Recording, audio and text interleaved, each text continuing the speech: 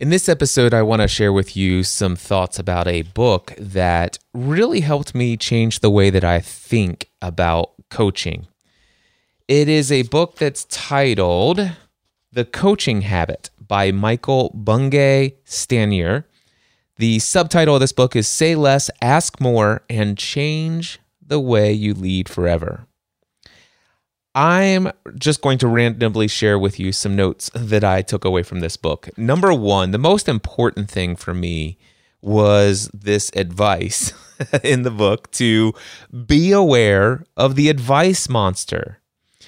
The thing that the author stated was jumping into advice giving mode before we fully understand what the issue is and the options, and that is plural because there are typically always going to be multiple options, for moving forward, our advice will likely be poor advice. So this leads me into something that ties into another book that has had a profound influence in my coaching. It's titled The Prosperous Coach by Steve Chandler and Rich Litvin. This is one of the reasons why I have moved to a minimum of 90 minutes for my coaching sessions. And I'm even contemplating the Rich Litvin 2 hours. But anyway, for now, I do at least 90 minutes because I really want to make sure that I have plenty of time to really understand as much as I can what's going on in the world of my client. I want to understand and appreciate their world. I want to make sure that we have a distraction-free environment, and I want to hear as much information as I can before I ever give advice. Now, by the way, if I'm going to give advice, I'm going to do so only after I feel like I've gotten enough information, and I'm going to do so sparingly. In fact, if I happen to believe that I have some advice to give, many times what I've learned over the years is that it's better to help ask questions of my client that will lead them to make their own neural pathways, their own connections in their mind to the solution. If I can ask them leading questions that will lead them to come to the same conclusion of what my advice might be, but therefore they came up with the advice for themselves, they're going to own that more. So I love this. Be aware of the advice monster. The important distinction and how this book, The Coaching Habit, radically transformed my understanding of coaching is that originally I had this crazy idea that people would hire me as a coach because they wanted my advice. They wanted me to come and help them, or they wanted me to solve their problems, to give them the solutions to their problems, that it was all about advice giving. However, the coaching habit helped me shift my understanding of coaching. It's not that I'm not to give advice. It's not that I'm not going to help them solve problems, but I'm going to do more asking. That's why I love the subtitle of this book, Say Less, Ask More, and Change the Way You Lead. I love the admonition to stay curious, ask lots of questions. And there, in this book, The Coaching Habit, there's all sorts of options for questions. And I highly discourage you from trying to implement word for word exactly what somebody else's lists of questions are. Find some questions from this book and give them a try. Write them down on an index card and see if any of those come naturally to you. If you're in a coaching session and you try one of those cards and it just didn't feel right, well, ask yourself, is this one I want to try again and see if it comes out a little bit more naturally the next time, or do I need to modify the question? And if questions that you've tried don't work out for you, then tear them up and never use them again. There's all sorts of resources out there for coaching questions. There are entire books and PDFs and all sorts of lists you can find on Google for great coaching questions. But find the ones that work for you. But the one thing this book definitely helped me understand is that really effective coaching consists of asking more questions, listening in those responses, not just for what they're saying, but oftentimes listening for what they're not saying, and being perceptive about what's going on. I love doing Zoom calls, for example, where I can actually see facial expressions, and I could say, wait a second, I could just tell something just brought a smile to your face. What was that? What was it that you were thinking at that very moment that made you smile? See that. Why, anyway, so I love this. There's this one section of the book, it's titled The Focus Question. And the idea here is that we need to stop trying to solve the wrong problems. Oftentimes, I will start off a coaching session and say, okay, what is it that would make this conversation extremely valuable to you? Or I might say, hey, what is it that is the most important thing for you that we cover and accomplish on today's call?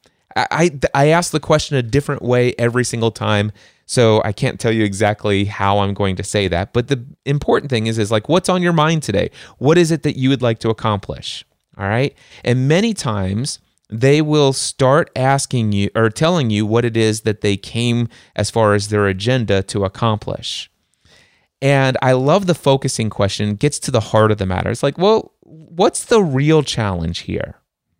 What would it mean for you if you actually accomplished this? Why is it that this is important to you? What's really important? What do you really want? So I love getting more focused on what they want. Oftentimes people come to me and says, well, Cliff, I want to implement this in my business. And they're talking about like an online course or something of that nature. And I say, well, how's that been going for you? What have you done so far? Well, I've been doing this for the last 2.5 years, haven't made very much progress. And I said, well, where do you get stuck? And I might let them go into this for a little bit. And I'm like, well, let me ask you this question. Why is it that you want to create this course? Well, because I need passive income and I need this and I'd like to scale and all of these other things. And well, let's just say you were successful. 3 years down the road, you have this course and it's selling like crazy and blah, blah, blah. If you're really excited about the fact that you created this course, what has it done for you? What is it that you're happy that it's helped you accomplish? Well, quite frankly, I'm looking for consistent, steady income, blah, blah, blah. And I said, oh, so what you're really asking is how do I get some more security around consistent income? Is that what you're looking for? Yeah, actually, I think that is exactly what I'm looking for. And for 2.5 years, you've been trying to do this with the course and you haven't made much progress. Yeah. Well, when it comes to creating the course, what kind of things do you need to do? And I might ask them to list a couple of things. And I'm like, okay, how much do you enjoy doing those things? Oh, I hate it. It's like, man, I'd rather go to the dentist and have them do a root canal. Wow.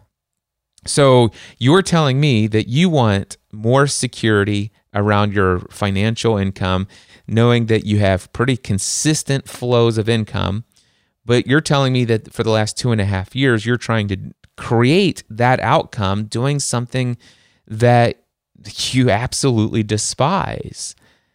Yeah, that's pretty much what I'm saying. And I'm like, well, have you ever considered other options? Well, I can't think of any. Everybody talks about online courses. So, well, let's think about this. Right? Can you think of anything? So what I did is instead of helping them solve the problem of how to effectively get themselves to create this course, how to move forward on this course creation, which, by the way, I have the ability to take what's called a Class 2 behavior and turn it into a Class 1 behavior. So, for example, if a Class 2 behavior, learned this from Tony Robbins, Class 2 behavior is a behavior that's good for you, good for others, and serves the greater good, but you don't enjoy doing it. You might even hate doing it. And a Class 1 behavior is something that's good for you, good for others, and serves the greater good. But the only difference between a Class 2 and a Class 1 behavior, you enjoy doing it. And I have the ability, with enough time with someone, I can actually take any Class 2 behavior that's good for them, that's good for others, and serves the greater good. I can actually get them to go from hating it to loving it. But the thing is that doesn't serve my client well if that's actually not what they truly want. See, they came to the call telling me what they want, and what would make this the most effective call is to help them get beyond what's holding them back and to get beyond what's causing them to procrastinate on the creation of this course. When in reality, what they really want is consistent recurring income. And I may be able to ask them, it's like, okay, I could help you with that. Are you willing for just a moment to explore other options for creating security in your finances and recurring revenue through other methods? Well, I guess I am. Are there other options for online businesses? Well, yes, there are. And what if I told you there was an opportunity for you to make, let's just say $10,000 a month recurring revenue in less than 6 hours a week of your time? And not only that, but you would never have to create all of those sales funnels and landing pages and Facebook ads and optimize this, split test A and B and analytics and you mean, and you wouldn't have to get thousands of people onto your list so that you can funnel it down to where a few hundred. What if I told you all you needed is 10 clients? Wow, is that possible? Well, yeah, would you like to explore that? See, avoid solving the wrong problem by the focusing question, getting to the real, what is it they really want? Usually what they tell you they want, there's a reason why they want that, and you want to get to that. And you may even want to go even a layer deeper. You could get down to the center of the onion and really get into the heart of what it is that they want.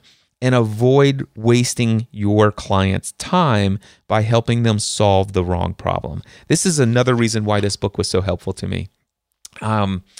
Another thing that the coaching habit really reinforced in me is the idea of silence. And that we should not fear silence. When you ask a question and they don't answer right away, let it sit for a moment. Or when they come to, like you ask them a question and they give you a response and there's more, don't ask for more, just be silent. And their own discomfort with silence will prompt them to say more. And to say more, they need to dig deeper inside of themselves to find out more to say. And that sometimes could be one of the greatest benefits you can do as a coach. And the other thing is asking the question, how can I help you with that? In what way can I help you get that result? Many times we think that we have the answers. We have all of the answers. And as soon as we get to this place, I learned from this book, as soon as we get to the place where we feel like we have all the answers, we forget to ask questions and we go into advice giving mode. Now, again, I'm not saying that an effective coaching session is where all you do is ask questions, although that's a very real possibility. I love this. He says, we must avoid playing the role of the rescuer. I'm going to read this from the book. He says, when we're in rescuer mode, we're constantly leaping in to solve problems, jumping in to offer advice, taking over responsibilities that others should rightly keep for themselves. We do it with good intentions. We're trying to help, to add value as coaches. But you can already see the price that's being paid by both sides. You're exhausted and they're irritated. You're limiting the opportunities for growth and for expanding the potential of those you're working with. More provocatively, you might be coming to understand that rescuers create victims, though we want to believe that it's the other way around. So the idea here is that if we're consistently giving all the answers, we're creating people that, quote unquote, are dependent upon us. And one of the things that I've learned as a coach, as a more effective coach, is that I want to help people come to their own conclusions, to come up with their own solutions that they can own, to realize that they have so much more understanding of what is the next right step inside of themselves, that they could actually begin to coach themselves at some point. Another powerful question, and there are many in here, I'm just taking a select few, was the strategic question. And that is something like, if you're going to say yes to this activity in your life, what are you saying no to? Another way to ask a strategic question is this. Okay, so let's just say that you're going to move forward with this course. Tell me, what does that mean you're saying yes to? What all is involved when you say yes to creating a course? What else does that mean you're saying yes to? What all goes along with that?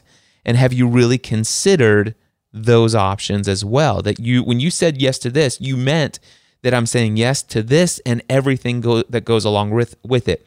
In your mind, when you're saying yes to creating an online course, what are you saying yes to? What else are you saying? What exactly are you saying yes to? Another way of asking that question would be, what could being fully committed to this project look like for you? What projects will you need to abandon or postpone? What resources do you need to divert to get to this yes? What expectations of others do you need to manage? What relationships will you need to let wither? What habits do you need to break? What new habits do you need to form? What limiting beliefs do you need to eliminate? These are all examples of strategic questions to get to the strategy necessary to accomplish or achieve what it is that they want. I'm not going to share the entire book with you. I encourage you to go get this book. It's called The Coaching Habit by Michael Bungay Stanier. And my summary overall of this book: avoid the advice monster. Stay curious. Allow them to create their own neural pathways to their own answers.